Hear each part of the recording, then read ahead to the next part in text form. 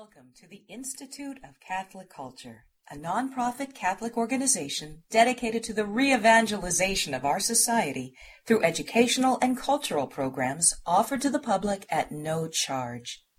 This and other presentations, hundreds of hours of audio, are available for free on our website, www.instituteofcatholicculture.org. There you can listen to or download educational programs related to all aspects of our divine faith, and you can review our schedule of upcoming events. We hope you can join us in person. We're just blessed to have you back at the Institute of Catholic Culture and working in collaboration with Catholic Answers. Welcome. It is great to be back with you, Deacon Sabatino. Thanks for having me. And, you know, I would begin, Deacon, by saying this. I remember of all the Catholic doctrines when I was Protestant that I thought were nuts. I mean, let's face it, I thought they were insane. You have to say the Immaculate Conception, the Assumption were two in the top three, but the other one would be the Eucharist. I mean, you guys are saying, and I remember when I encountered my Catholic buddy in the Marines, the good deacon there mentioned I was in the Marine Corps when I met a Catholic who was ready, willing, and able to defend his faith. And I thought I had him on this one. I mean, come on, you can't really believe this, right? And when I start, that you're going to eat God, okay? You believe you're going to eat God, right? And I remember his challenges really got me started studying Catholicism. And so I started reading Catholic sources, and my buddy would provide me with Catholic sources to read. And I was without fear. I said, fine, I'll read whatever you give me. I'm going to torch this stuff, right? I'm going to take it apart. And by the way, that's why I'm Catholic. But I remember reading, and I discovered what I didn't know before, that Catholics actually believe that when Jesus Christ on Holy Thursday said the first Mass, right? When he said the words of institution, this is my body, this is the chalice of my blood, that these crazy Catholics believe that Jesus Christ is no longer holding bread in his hand, he's no longer holding wine, but both of those species are entirely, substantially transformed, transubstantiation, right, into the body, blood, soul, and divinity of the Lord. So I thought, oh my gosh, I've got him. So I couldn't wait to get to work to nail him with this, because I was just sure he didn't know this. There's no way. I mean, you believe you're going to hold, Jesus is going to hold himself in his own hands. Now, this was before I read Augustine's commentary on the Psalms, where he says exactly that. But at any rate, so I hit him with that. And I want to say to all my Catholic listeners right now, folks, be bold when you evangelize. Proclaim the truth of the gospel and let Jesus do the work. Often we're so timid in our proclamation, and when you know the truths of the faith, you're deeply rooted in your faith, it brings the kind of boldness that St. Paul talks about in Romans 1:15 and 16, where he says, as much as it is in me, I am prepared to preach the gospel to those who are at Rome, for I am not ashamed of the gospel of Jesus Christ. Notice, as much as it's in him, he's bold. He's ready to proclaim. But if it's not in you, guess what's going to happen? You're not going to be bold. You're not going to be evangelizing. Well, thanks be to God, Matt Dula was bold. Well, imagine this. I go after him and I say, you can't believe, Matt, that on what you call Holy Thursday, when Jesus said, this is my body, he's no longer holding bread in his hand. He's holding himself, body, blood, soul, and divinity, in his own hand. And I'm thinking, he's going to stutter and stammer, and I will never forget his response. Sergeant Mandula looked me in the eye and he said, what, Tim? You don't believe God can do that? Man, you don't have a very high opinion of God, do you? Right? And it was just, I was stymied. It stopped me in my tracks, that response. It was the last thing I was expecting. He simply believed. Now, of course, my response was I was hemming and hawing. I said, well, I guess he could do that, but that's nuts. And really, that's why I title one of my talks on the Eucharist, the Eucharist, God's extravagant love revealed. Because really, from the outside in, folks, the Eucharist does look nuts. I mean, the fact that we're going to consume body, blood, soul, and divinity, Almighty God. It does look nuts, my friends, but really the Eucharist is tantamount to God's love for us. For God so loved the world that he gave his only begotten Son. Everything that God does is rooted in love. Why? Because 1 John 4:8 tells us God is love. And what is love but to will the good of the other? And the Eucharist is just a continuation of that love, that pure love that constitutes the very nature of God himself. We see in the creation, God creates knowing that the creation can give nothing back to him, right? But he creates anyway. Why? Because he loves. He pours himself out in that infinite act, really, of his love in the creation. Not only does he know the creation can't give him anything back, but he knows that creation will one day kill him. And yet he creates anyway. And what is the incarnation? But God continuing to pour himself out. The gift of self, even in the incarnation, as Philippians 2:5 describes it. Christ, though he was in the form of God, thought his equality with God not something to be clung to, but he emptied himself, taking upon himself the form of a slave. See, it's empty, that self-empty and that infinite act of humiliation, of love, is what is the essence of the incarnation. But even that was not enough for God's love. He continues to pour himself out. Scripture says there, being found in fashion as a man, he humbled himself even unto death of the cross.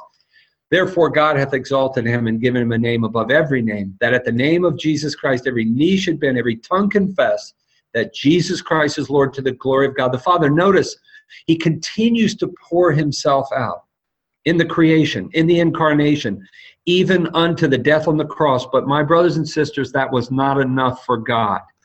The Eucharist that we're going to talk about tonight is God even more so, continuing to pour himself out in an infinite act of humiliation, taking upon himself the form of bread and wine to be consumed by us so that we could be consumed by him. When he enters into us in this sacred moment of Holy Communion, and he is present, body, blood, soul, and divinity within us, under the appearances of bread and wine, in that holy moment, and I pray all of us prepare well before we receive communion. Graces are confected that cannot be duplicated, my friends. This is the greatest gift in the universe, and we have the opportunity to experience it every day. It's overwhelming when you think about it, but my friends, when you begin to understand the Eucharist as that infinite act of love continued in our lives, then I believe you have a backdrop for John chapter 6.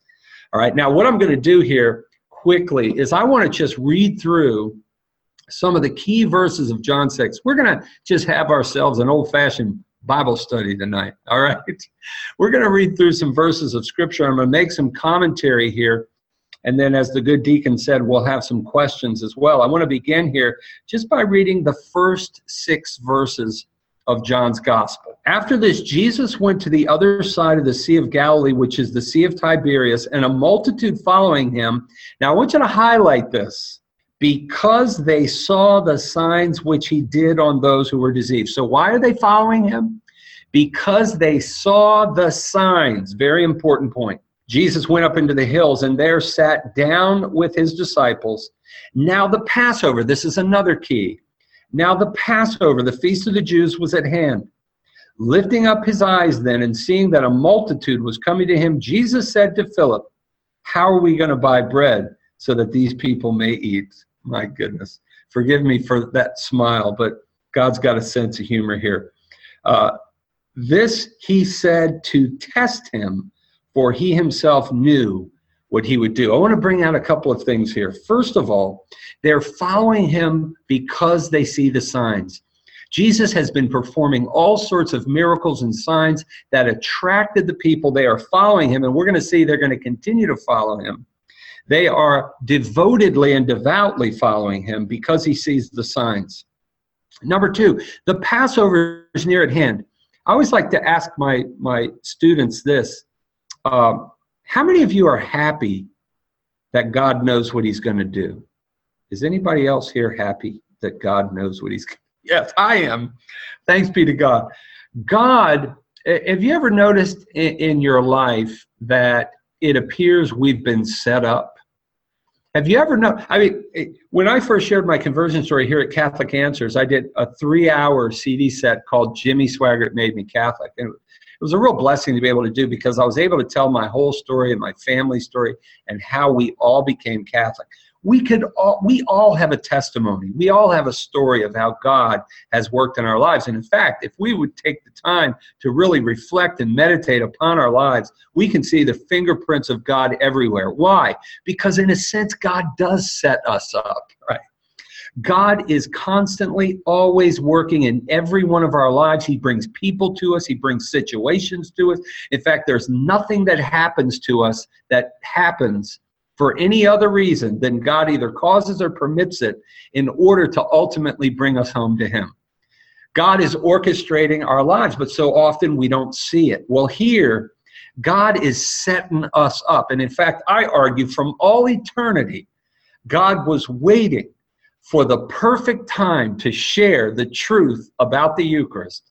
From all eternity, he waits, right? I mean, think about that. That's fodder for a whole talk there, right? Galatians 4:4, sacred scripture says, when the fullness of time had come, right? God sent forth his son. How many of you know God's never late, he's never early? Although I know in my life, I often think he's late, but he's not. But he waits until the perfect time to teach this lesson on the Eucharist, but he waits for some things to happen.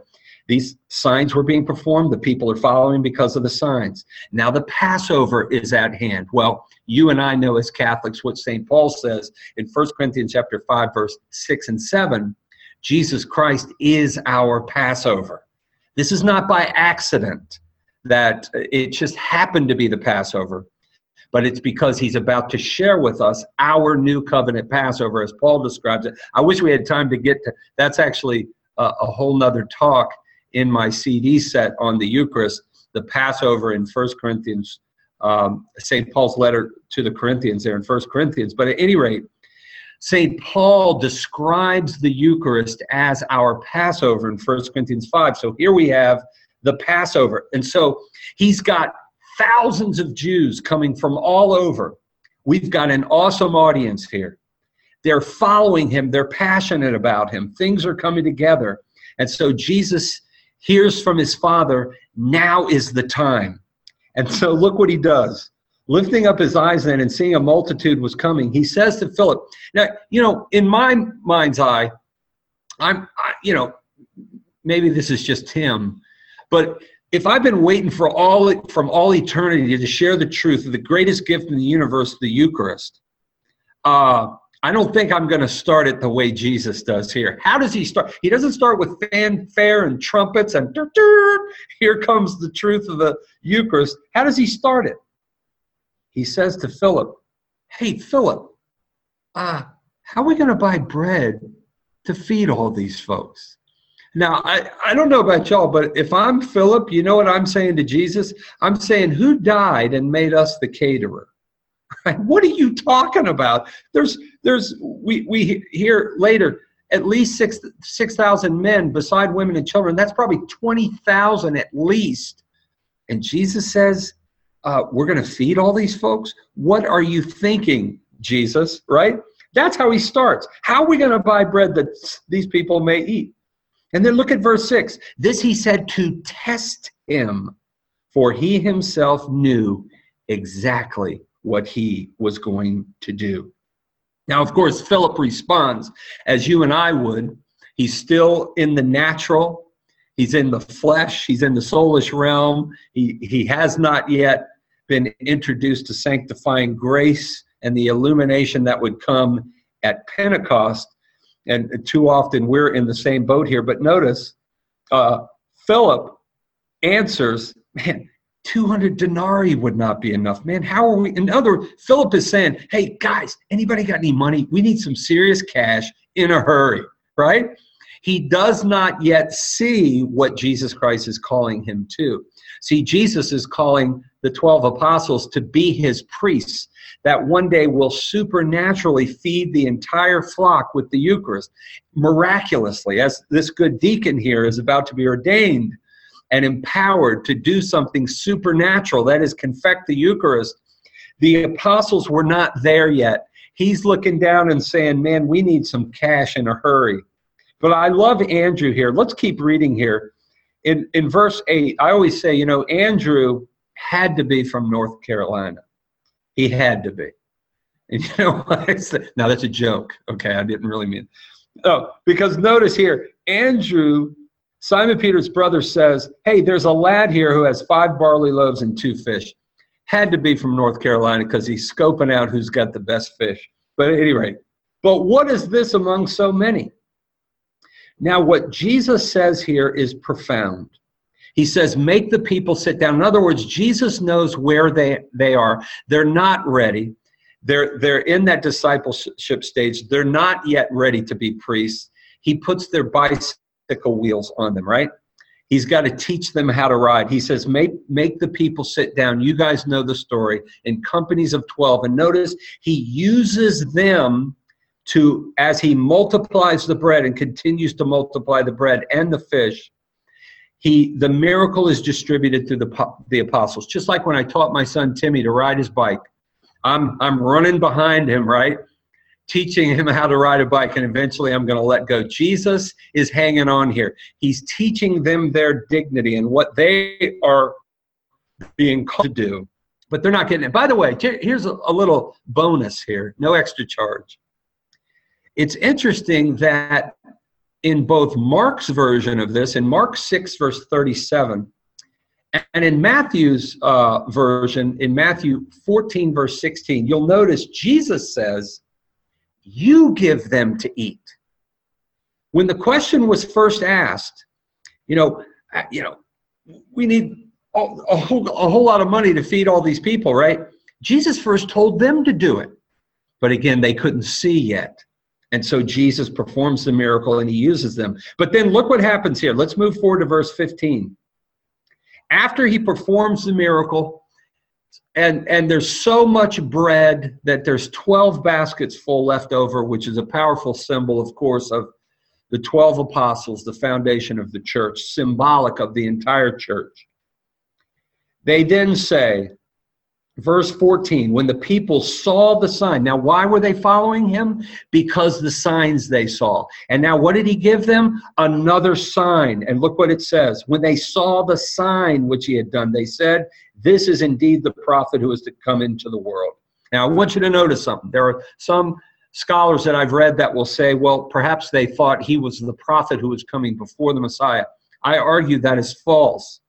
Because notice immediately, perceiving this, they want to come and make him king by force. So they're not believing he's the precursor. They're believing for John the Baptist had come. They're believing he is the Messiah, that king that the Israelites, especially among the Zealots, but in general, they were expecting a king to come and conquer. And perceiving then that they were about to come and take him by force to make him king, Jesus withdrew again to the hills by himself. So I want you to notice, they believe, folks. This is crucial. They saw signs. Here's another sign. They believe. They try to make him king. And Jesus has to kind of pass through their midst, as it were. Now we're going to kind of skip over.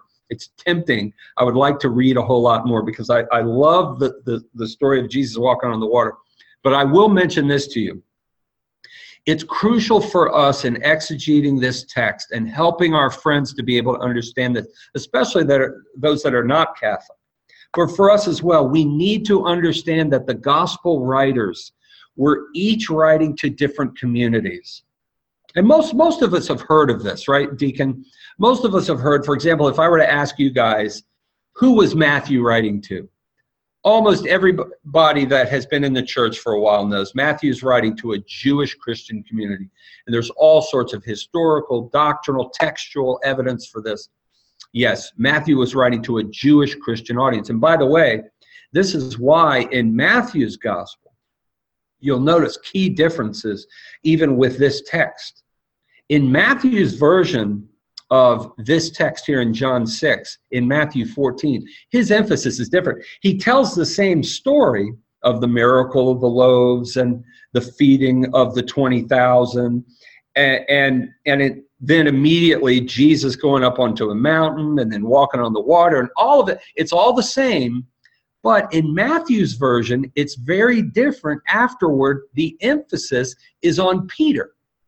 The emphasis is on Peter walking on the water, the miracle that you don't find in any of the other Gospels. In fact, throughout Matthew's Gospel, we have more emphasis on Petrine authority than any other Gospel. Well, why? Because the issue among the Jewish Christians was, who is this Peter guy to be telling us that the Gentiles don't have to be circumcised or we don't have to circumcise our children? Who is this guy? I mean, come on, Charlton Heston gave us circumcision, right? Or was that Moses? It was one of those guys. That's right. I think Charlton Heston was a better Moses than Moses was. But at any rate, you'll notice here, Matthew's gospel tells this story, but there's a different emphasis and story in order to meet the needs of his community. If you look at Mark 6, in Mark's version, you have the same story, same timeline, but in that story, Mark emphasizes all of the apostles. You'll notice Peter disappears in the story in Mark's version. Why is that? Well, we know from our tradition that Peter gave the Gospel of Mark to Mark. Mark, in fact, was his beloved son, as we read in 1 Peter chapter 5, verses 14 and 15. Mark was a disciple of Peter, traveled with Peter, and so he received his gospel from Peter. And you'll notice all of the Petrine texts, the keys of the kingdom, the walking on the water in Matthew 14, or the miraculous catching of the fish. I love that story in Matthew 17. And the calling of Peter, the first apostle, protos in Greek, in Matthew chapter 10, verse 2, those aren't in, you don't find those in Mark's gospel. Why? Because we know that St. Peter was an extremely humble man. Extremely. So humble was he that, as many of you know, when he was going to be crucified, he refused to be crucified as his Lord and said, I want to be crucified upside down. And the Romans obliged him on that. He was an incredibly humble man. And so his emphasis is not on himself. It's on the college of the apostles or the college of bishops. Because you'll notice when Jesus comes walking on the water, you don't have the Peter walking on the water. You have all of the apostles call out. Then Jesus turns and steps into the boat. They're emphasizing the college of the apostles. Not that, and I want to emphasize, there's no contradiction here whatsoever. They're not contradictory. They're just bringing out different aspects to minister to their communities. Peter is emphasizing the college. Now, what about John's gospel? And here's the one, Deacon Sabatino, I find a lot of Catholics aren't up on. Who is John writing to?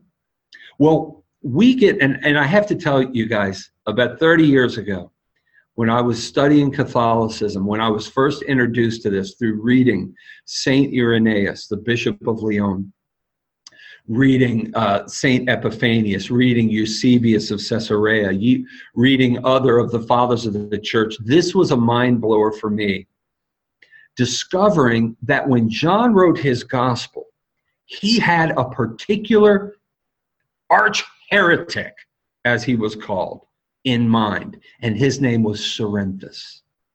Now, many of you have probably heard of Cerinthus. Many of you haven't. Well, if you haven't, you just learned something. But Cerinthus is a character that you do well to remember. He was evidently a Christian. He was a Jewish Christian. We read a lot about him in Epiphanius, St. Epiphanius, in his Panarion, written in the 4th century. I mentioned St. Irenaeus as well, Eusebius of Caesarea.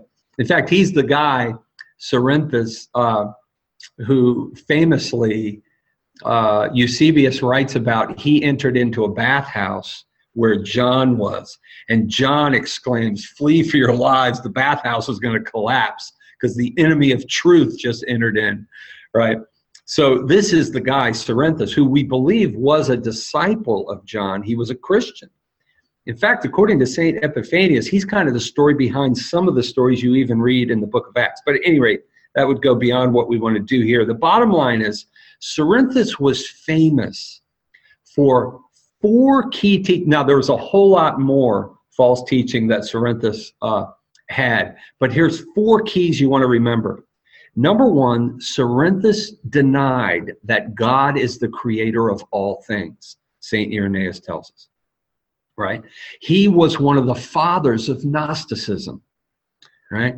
So God is not the creator of all things. God only created pure spirit. Spirit is good, matter is evil, according to Cerinthus, right? In fact, a later Gnostic by the name of Marcion would say there are 2 principles. There's a good God of sorts and an evil God. The evil God is the source of matter in the Old Testament. The good guy is the source of spirit and the New Testament, okay? Well, that's kind of what Cerinthus was teaching. Number 1, radical separation between spirit, which is good, matter, which is evil, and God has nothing to do with this creation, nothing to do with this evil matter. Okay, number 1. Number 2, Cerinthus taught, he was also an Ebionite, which means he taught that Jesus was not God. Jesus was born of a human sexual relationship between Mary and Joseph. And what he taught was that the Christ came upon him at his baptism and then left him on the cross. But the Christ was impassible. The Christ never suffered. The Christ is that pure spirit. It's only the man, Jesus. And when he died, he went to the dust, because matter is evil. Are you following me? This is very important, folks, that we understand, right? So, number 1, God is not the creator of all things. He's the creator of pure spirit, which is good. Jesus, then, the man is not God. He's just, got this evil dirt suit, as I heard one Protestant preacher say the other day, hints of Gnosticism in that man's teaching. But at any rate, so Jesus himself, Jesus the Christ, then, was never incarnate. He denied the incarnation of Jesus the Christ. Because, think of it this way, Cerinthus taught that the Christ came upon Christ and then left Christ. There's no incarnation. There's no hypostatic union, if you're following me. Now, think about this. How many times do you read in St. John? If you look at his letters, 1 John chapter 4, for example, if any man says that Jesus the Christ is not born of the flesh, that is Antichrist. Do you see Cerinthus hiding behind this? This is why John wrote 1st, 2nd, and 3rd John. This is why, in fact, you have hints of it in the book of Revelation as well, but certainly here in the gospel. You know what? I'm going to give you some answers at the back of the book right now. Think about just what we've mentioned so far. God is not the creator of all things. Jesus is not God. The Christ was not incarnate. The Christ never suffered and died. It was only the man. All of these things. What does John emphasize right from the beginning of his gospel? In the beginning was the Word was with God, and the Word was God. Any questions, Cerinthus? And by the way, for my Jehovah's Witness friends, that's not a God, it's the God. Or maybe we can talk about that later. But then notice what it says. And all things were made by him, and without him was not anything made that was made. It's like John is emphasizing. And remember, folks, from a pastoral perspective, there were many Catholics who were being led astray by Cerinthus.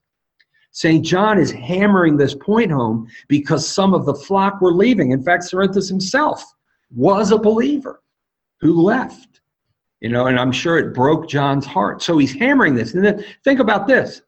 In verse 10, he came into the world, and the world was made by him, and the world received him not. And then verse 14, and the Word was made flesh and dwelt among us. I mean, in the first 14 verses, you have hammered home the incarnation. Jesus is God. He has flesh. That is, the same Word who was from all eternity possesses flesh. All of these things Cerinthus was denying. But now let's get to the most important thing for our talk right now. Guess what else? Oh my goodness. I get a little excited on this one, Deacon, because this is good. This is good stuff right here. If Cerinthus denied that God's the creator of all things, he denied Jesus was God, he denied the incarnation, denied Jesus the Christ had a physical body. What do you think he would have taught about the Eucharist, folks? He taught the Eucharist was purely symbolic.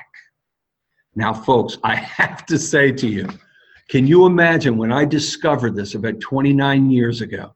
I'm reading and studying history and discovering, oh my gosh, the guy that John is writing his gospel against denied the real presence for our Lord in the Eucharist.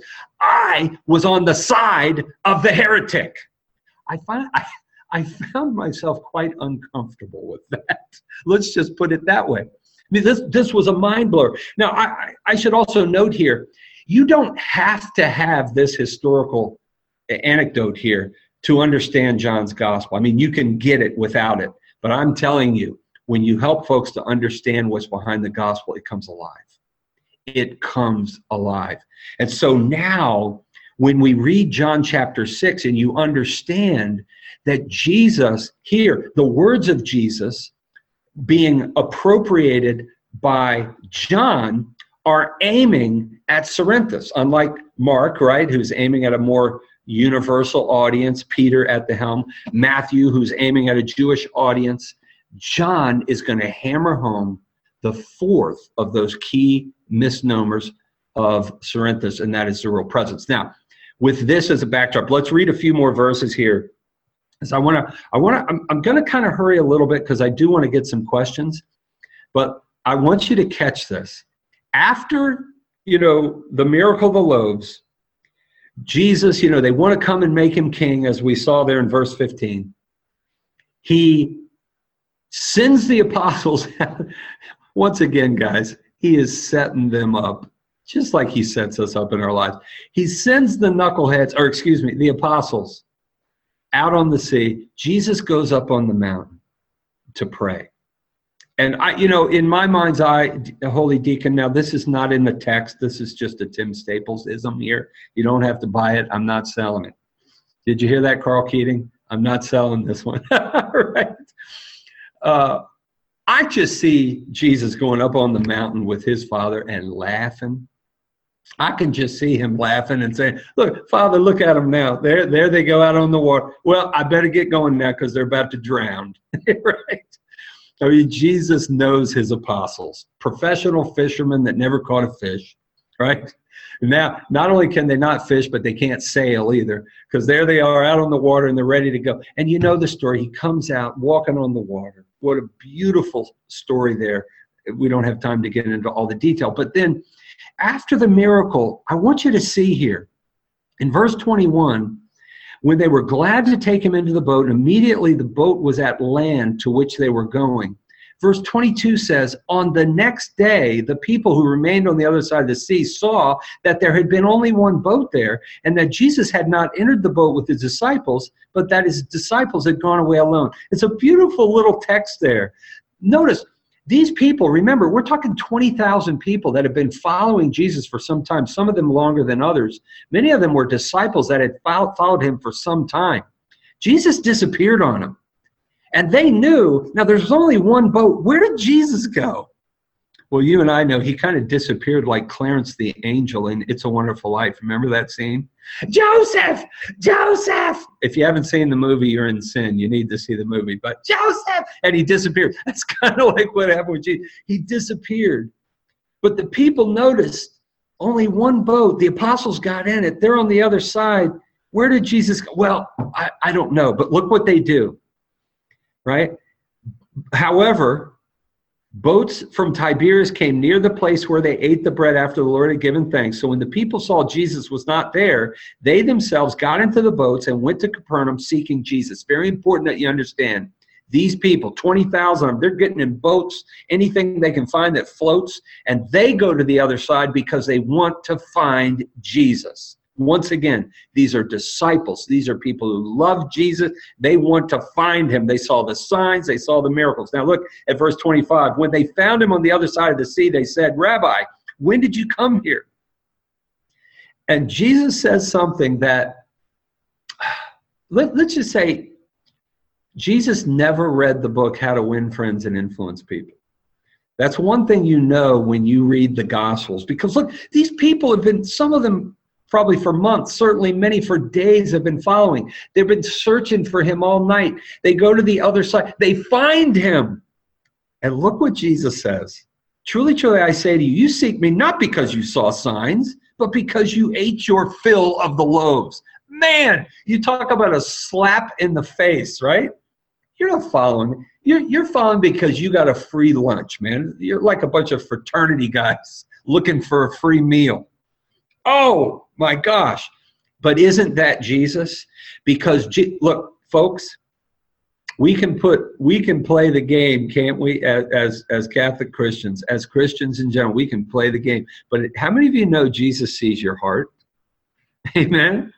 You may be playing the game and, oh, I go to Mass. I do. But Jesus sees you. He lays it bare right here. When I read this text, Deacon, it makes me want to go to confession.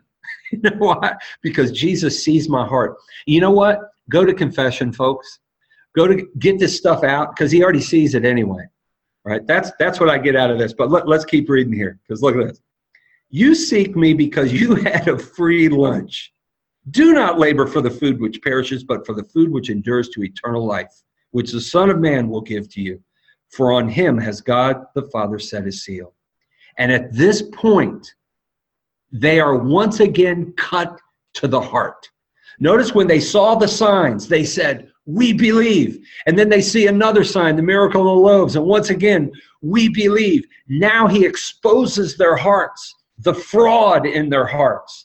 And once again, they say, okay, you got us. We believe. What now? Now, beautiful here. Then they said, okay, what must we do?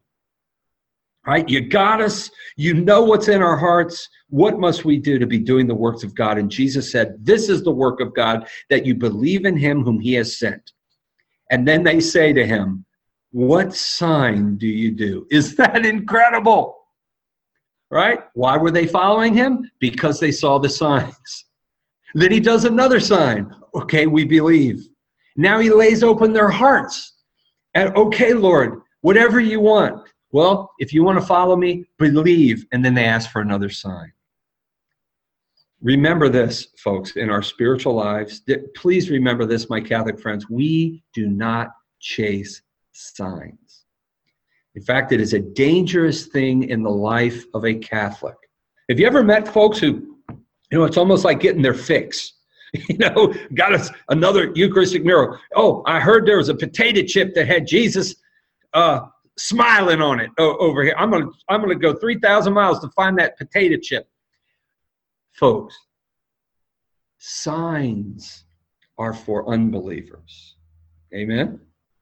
The ultimate sign, my friends, that brings salvation is the Eucharist. The ultimate. I want you to follow me on this because this is a really important point. When they said to him, what must we do? Jesus said, this is the work of God, believe. Now, why did he say it? Was he teaching justification by faith alone? Of course not. And some of our Protestant friends will say, they'll say, see, he says, all you have to do is believe. No, what Jesus was saying is that he knew he was about to share something with them, that out of the crowd of 20,000, after he was done, he would have 11 left. He knew what he was about to share, they were going to reject in mass. He says, if you want to follow me, you need to believe. And belief, according to Jesus, is a work. Amen? It's something you must choose. Of course, faith in the first place is a gift of God's grace. It's a theological virtue. Theological comes from God. It is a gift, but it's also a virtue, which means it involves a human act. We must believe, and that involves a free act. What must we do? He says, believe. This is the work of God, believe. And they say, what sign do you perform? See, revealing there's a faith problem here. Reminiscent. Remember, there were two other occasions where folks were seeking signs. And in fact, one time in Matthew chapter 12, verse 39, remember, Jesus got mad. when the people were seeking after signs, you know what Jesus said? He said, a wicked and adulterous generation seeketh after signs, but only one sign will be given, the sign of Jonah. And what's the sign of Jonah? Just as Jonah was in the belly of the fish for 3 days, 3 nights, so shall the Son of Man be in the heart of the earth. This is the one salvific sign. Please remember that, my Catholic friends. The one salvific sign is the life, death, burial, and resurrection of Jesus Christ. Notice also in John chapter 2, when Jesus threw over the money changers' tables, right? I always joke, God got mad that day. You don't want to be there when God gets mad. But he got mad that day. He threw over the money changers' tables. And what did they respond? They said, what sign do you do to show you have the authority to do such things, right? And Jesus told them only one sign. Destroy this temple, in 3 days I will raise it up again, right? The one salvific sign, that's the sign we seek after. The life, death, burial, resurrection of Jesus Christ. But I want you to notice here, when they say, what sign do you perform? What does Jesus do? He gives them the Eucharistic discourse, my brothers and sisters. The Eucharistic discourse. But wait a minute, isn't that a contradiction? Because I thought you said, Tim, that the life, death, burial, resurrection of Jesus is the one salvific sign. Well, yes, it is. But the Eucharist is our participation in the life, death, burial, and resurrection of Jesus Christ. It is our receiving what Jesus did for us on the cross. Now let's read forward here. This is the work of God believed. They say, what sign do you show? Look at verse 31, folks. Our fathers ate the manna in the wilderness. As it is written, he gave them bread from heaven. In verse 32, Jesus then said to them, truly, truly, I say to you, it was not Moses who gave you the bread from heaven. My Father gives you the true bread from heaven. For the bread of God is that which comes down from heaven and gives life to the world. And they said to him, give us this bread always. Now, I want you to follow me, folks. This is crucial. Jesus once again demonstrates he did not read the book How to Win Friends and Influence People, because imagine this Jewish crowd, they're sticking their chests out and they're saying, hey, what sign do you show us? Moses, man, Moses gave us bread from heaven. In other words, they're putting it in his face. What sign are you going to give? And he responds, Moses didn't give you. What? Moses didn't give you bread from heaven. In other words, man, the Jews in that audience are saying, what are you talking about, man? All right, you messing with Moses now, right? Moses didn't give, my Father gives you the true bread from heaven. And they say to him, Lord, give us this bread always. And Jesus says, I am the bread of life. Now, what I'd like to do here, because we are going to need some time for questions, so I'm going to kind of fast forward here. Rather than reading all the verses, I'm going to put my Bible aside here, because I want to bring things to a close, and hopefully we can facilitate some questions here. But this, right now, if you forget everything else I have said, don't forget this right now. Because this launches Jesus into his discourse, the bread of life discourse. Notice he says, if you read from verse 35 there, down to verse 41, Jesus says, I am the bread of life. I am come down from heaven. And he repeats it. I am the bread of life. I am come down from heaven. Now, why does he emphasize this? Remember what we said about who John is writing, who he has in mind when he's writing this. Cerinthus and all of his followers that were denying essential teachings, among them the divinity of Christ. In other words, they denied that Jesus came down from heaven. Jesus was just a man. He was born of a sexual relationship between Mary and Joseph. See, oh my goodness. In John, another added bonus here. In John 8:23, you remember Jesus says, I am from above, you are from beneath. Look, he has little zingers all over John's gospel emphasizing this fact. I came down from heaven. Why? I'm God. Amen.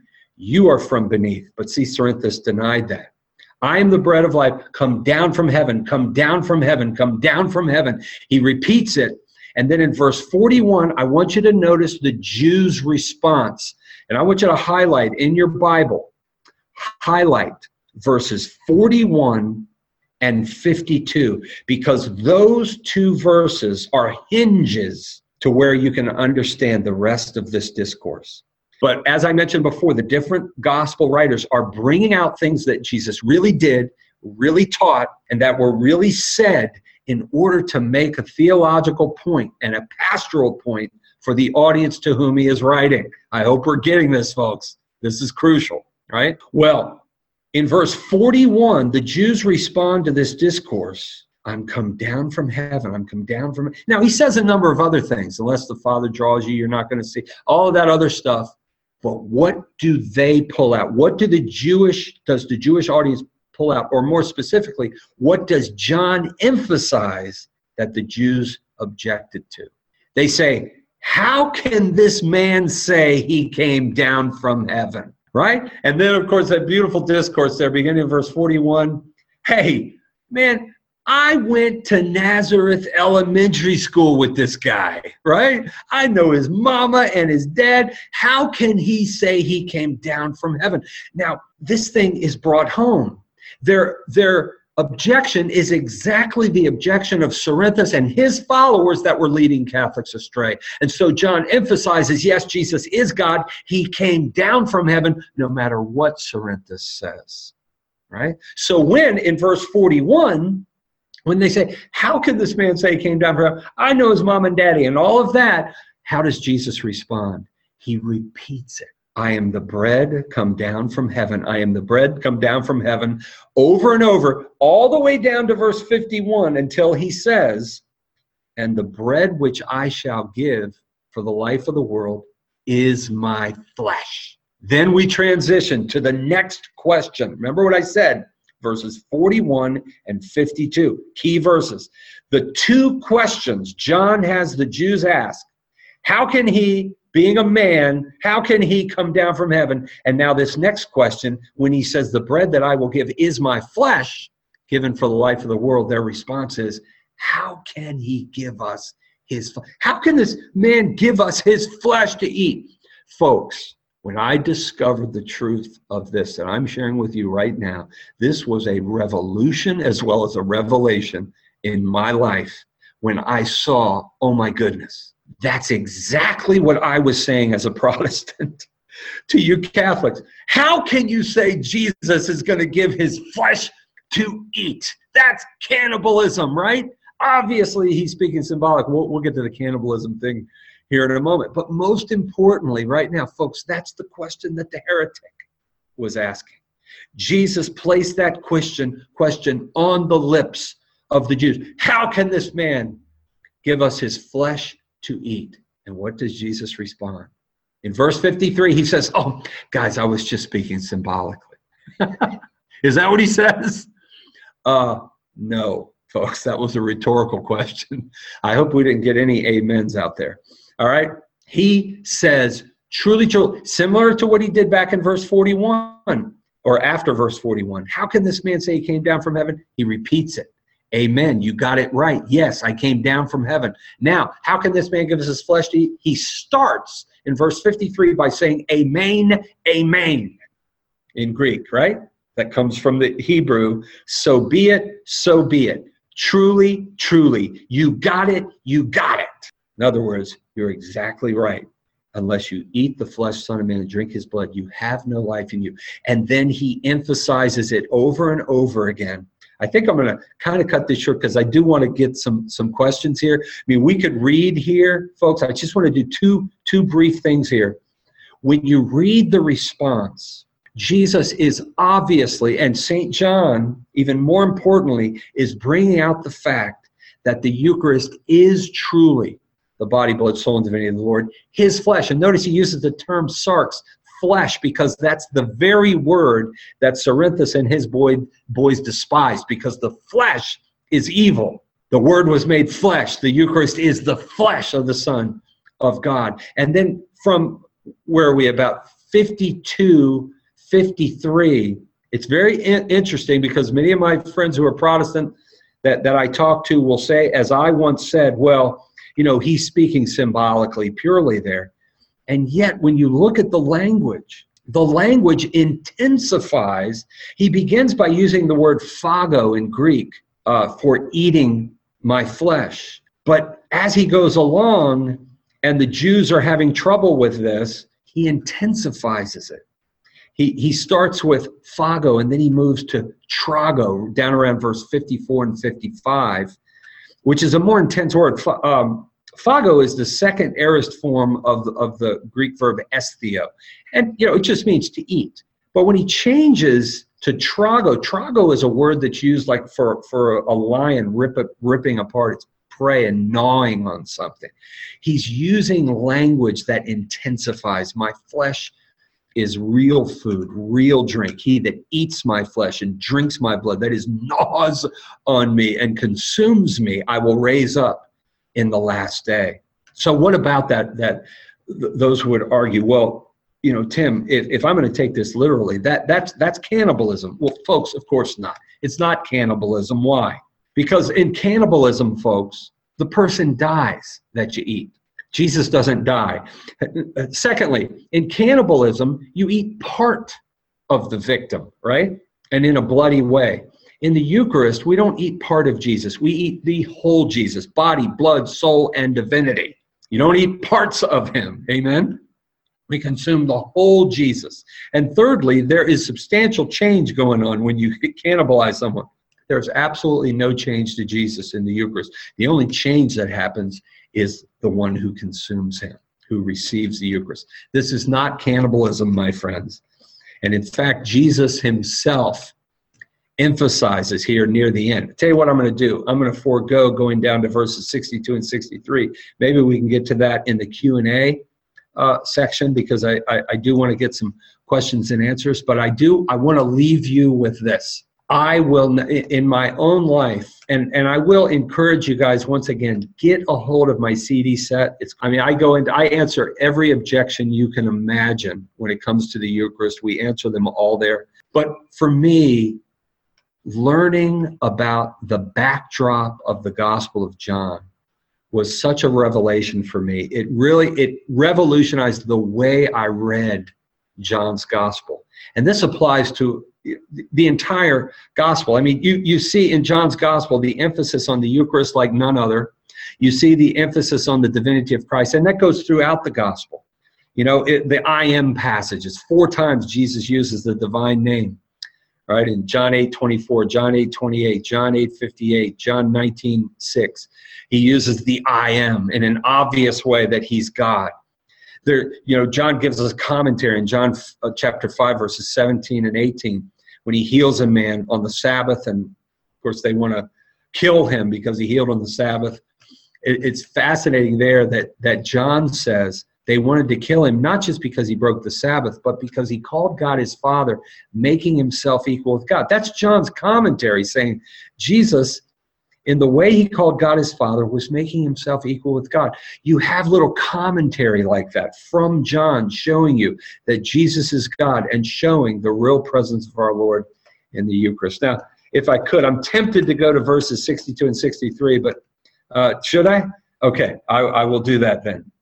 All right, because this is a good way to end this, because as many of you know, many of my evangelistic friends that are listening right now, if you were to go through this with your Protestant friend, let's say, or somebody that is a member of one of the various cults or what we call quasi-Christian sects like Jehovah's Witnesses and such, invariably they will go down to, they'll say, okay, I hear everything you're saying. It does seem like Jesus means what he says when he says, unless you eat the flesh, son of man, and drink his blood, you have no life in you. But doesn't he give us the answer at the back of the book here? Because when we go down to verse 60, and let's read this together, many of his disciples, when they heard this, and that is this entire Eucharistic discourse, they've seen the miracles and such, they say, this is a hard saying, who can listen to it? But Jesus, knowing in himself that his disciples murmured at it, said to them, do you take offense at this? Then what if you were to see the Son of Man ascending where he was before? It is the Spirit that gives life. The flesh profits nothing. The flesh is of no avail. The words that I have spoken to you are spirit and life. That one verse I used to say when I was Protestant. See, that proves that all this talk about his flesh and everything it's just symbolic, because notice he says, the words that I have spoken to you are spirit and life. The flesh profits nothing. So you Catholics are wrong. All that Tim Staples said before is nonsense, because here he clarifies that he is speaking symbolically. Well, is that the case? Of course not. But let's take a look at the text here. Notice it starts with many of his disciples. Now, first, it's the multitudes that are having difficulty. They're saying, how can this man give us his flesh to eat? The multitudes of the people here. But now it's the disciples, many of his disciples. These are people that have been traveling with him a long time. And they say, man, this is a hard saying. Who can hear it? Eat your flesh, drink your blood. But Jesus, it says specifically, knowing in himself that his disciples murmured at this, says, do you take offense at this? What if you were to see the Son of Man ascend up where he was before? Do you believe, and I asked my Protestant friends this, that Jesus is saying, what if you symbolically see me rise up where I was before? Is he clarifying here that, oh, I was merely speaking symbolically? Of course not, because we know in Acts chapter 1, they would in fact see him ascend up where he was before. They would watch his feet go right up through the clouds, my friends. In other words, Jesus is saying to them, you're having a hard time believing this? Hang out with me and you're going to see all kinds of wild stuff, right? What if you were to see the Son of Man ascending where he was before? It's the Spirit that gives life. The flesh is no avail. I want to make 3 points here. Number one, notice he doesn't say my flesh is of no avail. He says the flesh is of no avail. There is a big difference. In fact, it wouldn't make much sense, would it, for Jesus to have just taught us at some length about his flesh being given for the life of the world, and then to turn around and say, but my flesh profits nothing. That's absurd. He doesn't say my flesh. He says the flesh. And that term in the New Testament, he sarx in Greek, is a loaded term. It's used all over the New Testament for with a connotation of the human person apart from grace. Think about Jesus himself, his usage of it in Mark 14:38. Remember when he's in the Garden of Gethsemane and he says to the apostles, pray that you enter not into temptation. The spirit is willing, but what? The flesh is weak. The flesh, referring to the human person apart from grace. Think about it in St. Paul. We could go in many places in St. Paul, but I like 1 Corinthians chapter 2, verse 14. Notice Paul there says, the natural man cannot understand the things of the Spirit, for they are spiritually discerned. Now there, it's a Greek word psyche, the soulish man, the man who's in the intellectual realm, cannot understand the things of the Spirit. But if you keep moving down to chapter 3, verses 1 and 2, he says, I cannot speak to you, Corinthians, as spiritual, but you are yet in the flesh, right? Romans chapter 8, verse 8, he that is in the flesh cannot understand the things of God. Romans 8:8, they that are in the flesh cannot please God. Romans 8, verses 11 through 13, they that are in the flesh cannot understand, cannot perceive, cannot please God, right? I mean, it's all over. I'll give you homework.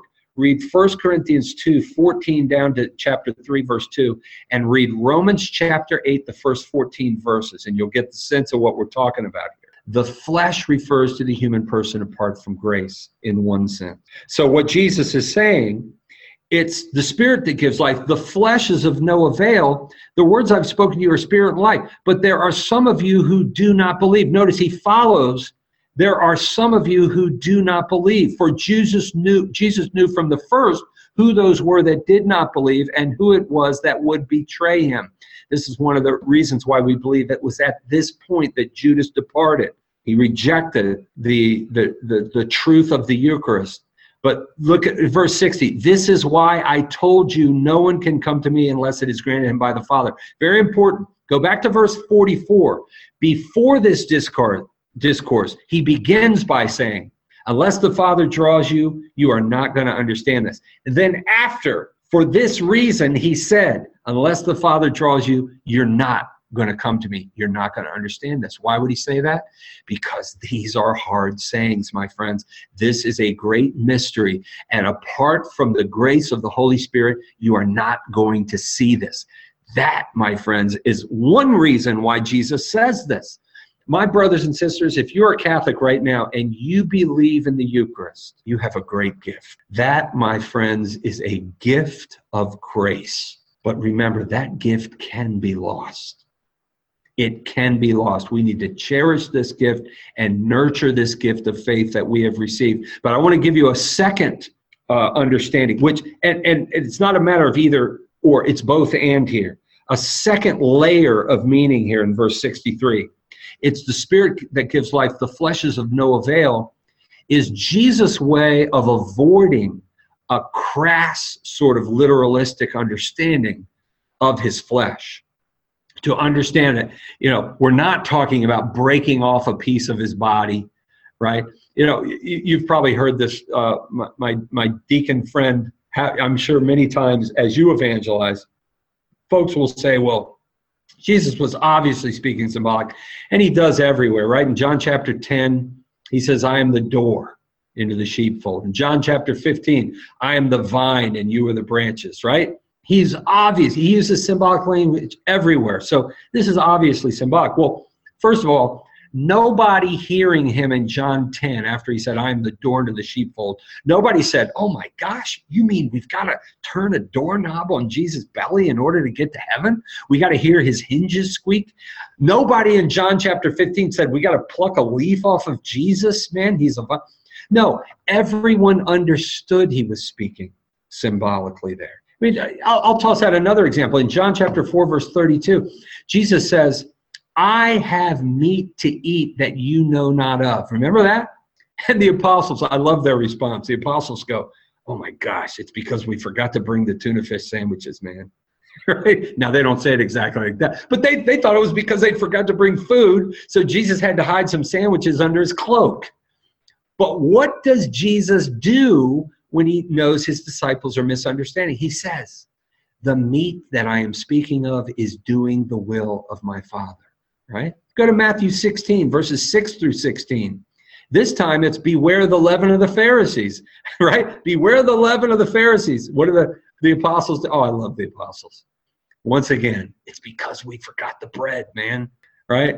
So Jesus explains, no, the leaven of the Pharisees is their teaching. But here, when the multitude say, how can he give us his flesh to eat? He doesn't clarify and say, oh, guys, I was just speaking. He re-emphasizes. He hits it again and again and again. And then when they call into question, how can he say he came down from heaven? The same thing. My friends, there is a radical difference between this text and those other texts where Jesus speaks symbolically. But last thing I want to say, when he says it's the Spirit that gives life, we need to understand the Spirit gives life to our understanding, but it's also the Spirit that gives life to the Eucharist. See, it's the Spirit. We pray in the epiclesis, we pray the Holy Spirit down upon the gifts because it's the Holy Spirit that confects the Eucharist. Jesus' flesh is only our salvation because of the hypostatic union, that his nature is joined in the one person of Christ, joined to divinity. Not that the humanity seeks or ceases from being human. It is fully human. But it's divinized in the sense that its subject is the divine person. And that, my friends, is an act of the power of the Holy Spirit.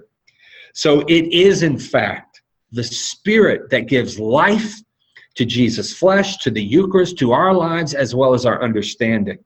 But to attempt to say that this is denying everything that Jesus has taught up to this point, his flesh is meaningless, that would be a Gnostic understanding, which is exactly the opposite of what John is teaching. In fact, John is rejecting that notion throughout his gospel. God bless you guys. Wonderful, wonderful, Tim.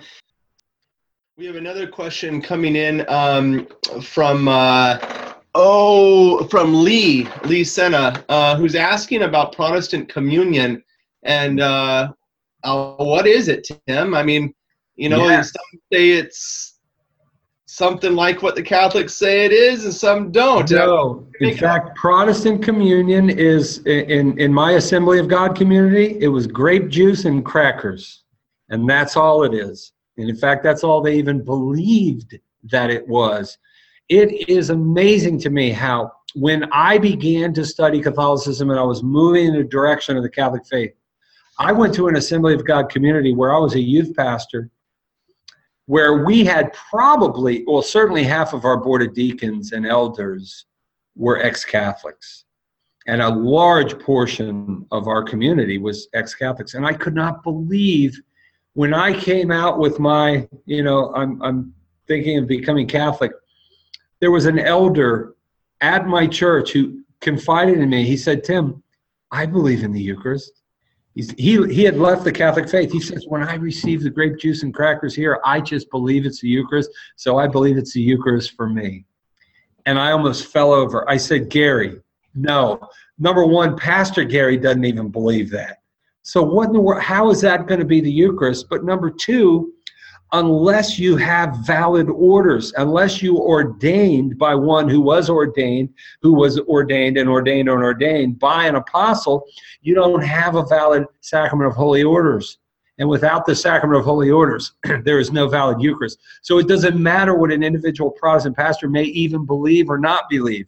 The fact is, all they're receiving is grape juice and crackers. Or if you're Lutheran, you're receiving wine and bread, because you don't have valid orders. That's the key. Thank you, Tim. Thank you. This question is maybe a little bit slightly off topic, but it's related, and I think it's important. Betty is asking, how do you respond to someone who says that the multiplication of loaves and fishes was about Jesus teaching us how to share and didn't really take place? Oh, my goodness. It's painful. My wife and I were going to a parish where, unfortunately, a priest actually preached that from the pulpit. That was our last Sunday at that parish, unfortunately. But, for 2,000 years, the church, the fathers of the church, has always perennially understood this as a miracle. And that is a very dangerous error to teach, that we're talking about the miracle of generosity here and not a miracle of our Lord. Vatican Council I teaches that the miracles in the Gospels and the ongoing miracles in the church are the surest signs of revelation. To deny these miracles in the Gospels, I believe, is attacking the very heart of the gospel. Some might think I'm extremist on this, but I don't think so, because if you go after the miracles of Christ, you're going after the essence of who Christ is and what he came for. Because the miracles, as we mentioned before, demonstrate look, let me use this as an example. In John chapter 10, remember when Jesus in verse 30 made the famous statement, right? I and the Father are one, right? One of the many different ways he reveals his divinity in John's gospel. They immediately take up stones to kill him. If you go down to verses 34 and 35, what does Jesus say? He says, if you cannot believe my word, believe for the work's sake. Right? In other words, Jesus knows, I know what I'm saying to you sounds absolutely crazy. To the Jewish mind, the incarnation was nuts. Right? So Jesus is in essence saying, I understand that. But look, if you can't believe my words, believe for the sake of the works. Right? Anybody else raised the dead lately? How many do you know? Search the prophets in the Old Testament. Who controlled the elements like I have? And even more, and think of this, even more so than Moses or the prophets like Elijah and Elisha who raised the dead, notice Jesus does it by his own authority. He says, destroy this temple, and in 3 days, I will raise it again. What? What did you just say, Jesus? He says, I. He says, and that's in John chapter 2, verses 17 through 21. I will raise myself from the dead. He says in Matthew chapter 9, verses 2 through 6, I say to you, your sins are forgiven, that you may know that the Son of Man has authority on earth to forgive sin. I say, it wasn't God forgives your sins through me. He says, I. And all through the Gospels, I just recently read a book. I recommend it highly, folks, written by a Jewish rabbi by the name of Jacob Neusner. It's called A Rabbi Talks with Jesus. Cardinal Ratzinger gave a blurb for that book in the beginning of it. And basically, his conclusion is that Jesus is not who he says he is. But the rabbi brings out so beautifully all the different ways in which Jesus is teaching that he's God. Now, of course, that's the reason why Rabbi Neusner did not. He says, I can't follow him. But he brings out all, and this is one of the things he brings out. He says, when Jesus says, you have heard it said, but I say to you, only God can correct, change, update the Torah. Only God. Sorry, he says to Jesus. Well, Cardinal Ratzinger actually responded to that book, at least in part, in his first book, Jesus of Nazareth, that I mentioned earlier. A good chunk of that is actually a response to his friend, Rabbi Jacob Neusner. But the point I'm getting at here is one of the crucial and key ways that Jesus revealed his divinity was in his miracles. So if you go after the miracles, you are ultimately going after Jesus, and you're also going after the faith of the common man, because for many, Deacon Sabatino, it is the miracles that bring them to faith. I know my mother. My mother is not, she might be on this right now, I don't know, but my mother, she was not a theologian. She wasn't going to come to the Catholic faith because of the brilliant teachings we have on the hypostatic union. But she came through the miracles. So I beg my priest friends, if you're listening now, get on your knees and beg God for the grace of God to see the truth of the miracles of Christ, because these are essential to the gospel. John chapter 6 and the miracle of the loaves is the precursor to the miracle of the Eucharist itself. It is, in fact, a miracle. Tim, thank you. A wonderful, wonderful evening with you. We hope you enjoyed this presentation from the Institute of Catholic Culture.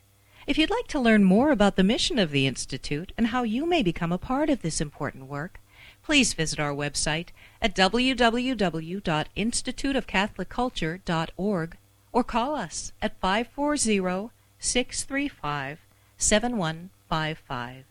And may the glory of Christ Church be ever more manifest upon the earth.